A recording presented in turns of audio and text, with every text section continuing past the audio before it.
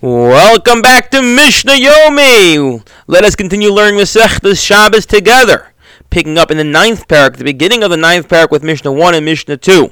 And we are going on a bit of a tangent, away from the laws of Shabbos. If you recall, in the previous Perek, Perek Ches, Mishna Zayin, what the Mishnah did was trying to determine the smallest size of a shard of pottery that had importance, had chashivas, and therefore one would be liable if they walked out with it on Shabbos. And what the Mishnah did was, it said, even though we don't have a direct proof, we have an illusion in the pasuk, an illusion in verse in Yeshayahu, and based off that illusion, we're able to come up with our shita, our opinion on what exactly is the size, the minimum size for that shard of pottery.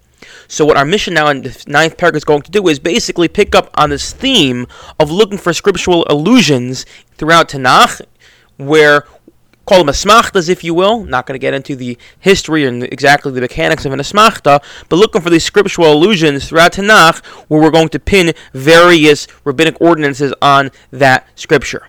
So, that being said, Rabbi Akiva says, the holy Rabbi Akiva, Meinayin la'avodah zarah shnitame k'masa kanida. Avodah zarah is so terrible, idols are so terrible that once you bow down to them, they in fact, not only are they terrible in and of themselves, but they also will contaminate one who comes in contact with them. So much so, says Rabbi Akiva, that even if one were to carry a box and avodah zarah, an idol would be inside, they would still become tummy because they're carrying it. Just like if someone were to carry a nida, a woman who's in her status of nida, if she's on a stretcher and someone carries her, so that person will become tummy. We say just like a nida, so too in idols. And how do we know this? Shenemer, as the pasuk says, this is a pasuk also in Yeshayahu, talking about in the end of days, in the messianic era, where people will be so fed up with and disgusted by idols. What are they going to do? They're going to cast away their idols. The pasuk tells us, Tizrem kemodava tsei. Says the pasuk, you'll cast them away, as in the idols away, as you would in nida. You will go out and say, go out, leave.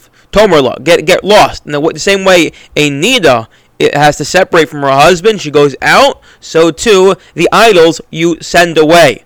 Ma nida metame b'maseh, af avodah zarah metame b'nat maseh. So just as a nida therefore is tummy if you carry it, so too an idol will be tummy if you carry it. Okay, moving on to base. Minayin l'svina shi tahora.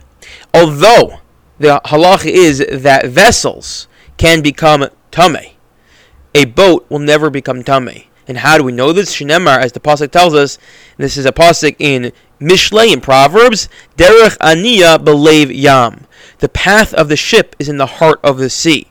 Now, it's a little funny, what the path of the ship is in the heart of the sea. Why are we mentioning the sea? You just say the path of the ship. No one's going to assume the ship is going on land. That would be kind of funny. That's not what ships do, unless it's one of those duck tours in Manhattan. But they didn't have that back then. So, what does it mean the path of the ship is in the sea? So what we're trying to say is just like the sea cannot become tummy because it's a natural body of water. A natural body of water can never become tummy. So too the ship cannot become tummy even though it looks like a utensil.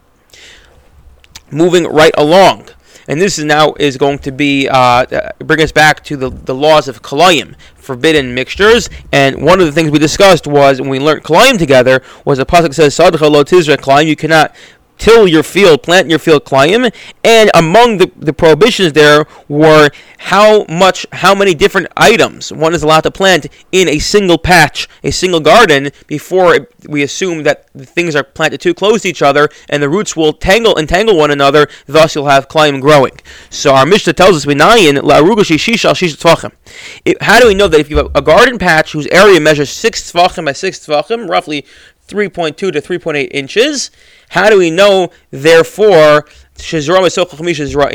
one's allowed to plant 5 different seeds in this garden patch of 6 tvachim by 6 tvachim, meaning to say that we assume that it's far enough apart that the roots are not going to entangle one another. And what does it mean they're all growing in the 6 by 6? So actually it means arba ruchos haruga. You have 4 of the seeds are planted on the outer 4 sides of the patch, so they're really going to be 6 tvachim one from the other, as in a cross. The echad be'emsa, and one will be planted smack in middle. So it's not that you're all planting it within 6 by 6. You have them all in that one area. Rather, you have them on the perimeter of 6 by 6 and one in the middle. How do we know that that's considered far enough apart that it's not going to cause an issue of klayim? Shenemra, as the verse tells us, ki ka'eretz todset smicha ukigina. Zeruah tatzmiach. Again, Yeshayahu again. The pasuk tells in Yeshayahu, this is found in Perek Samach Aleph 61. For like the earth gives forth its plant, and like a garden causes its seed to sprout. Zoreh lo nemar ela zure'eha. It doesn't say its seed in singular, it said its seeds in plural. And this indicates that you can have two seeds planted in a single garden. And since the pasuk tells us, if you look at it carefully, it says Totzia, Tzmicha, Zureha, Tatzmiach. These are four different ways of mentioning growth and vegetation. So each one is plural. So that's going to denote different types of various. That's going to denote all the different amounts of seeds you can have. Meaning to say Tatzia means like the earth gives forth. That's one seed. Tatzmiach, its plant, denotes a second seed. Zoreha, which is plural, is 2, and Tatzmiach is the 5th. It will cause the sprout as the 5th, and this tells us you can have 5 species within a single garden patch of 6 by 6. I wish you all a wonderful day.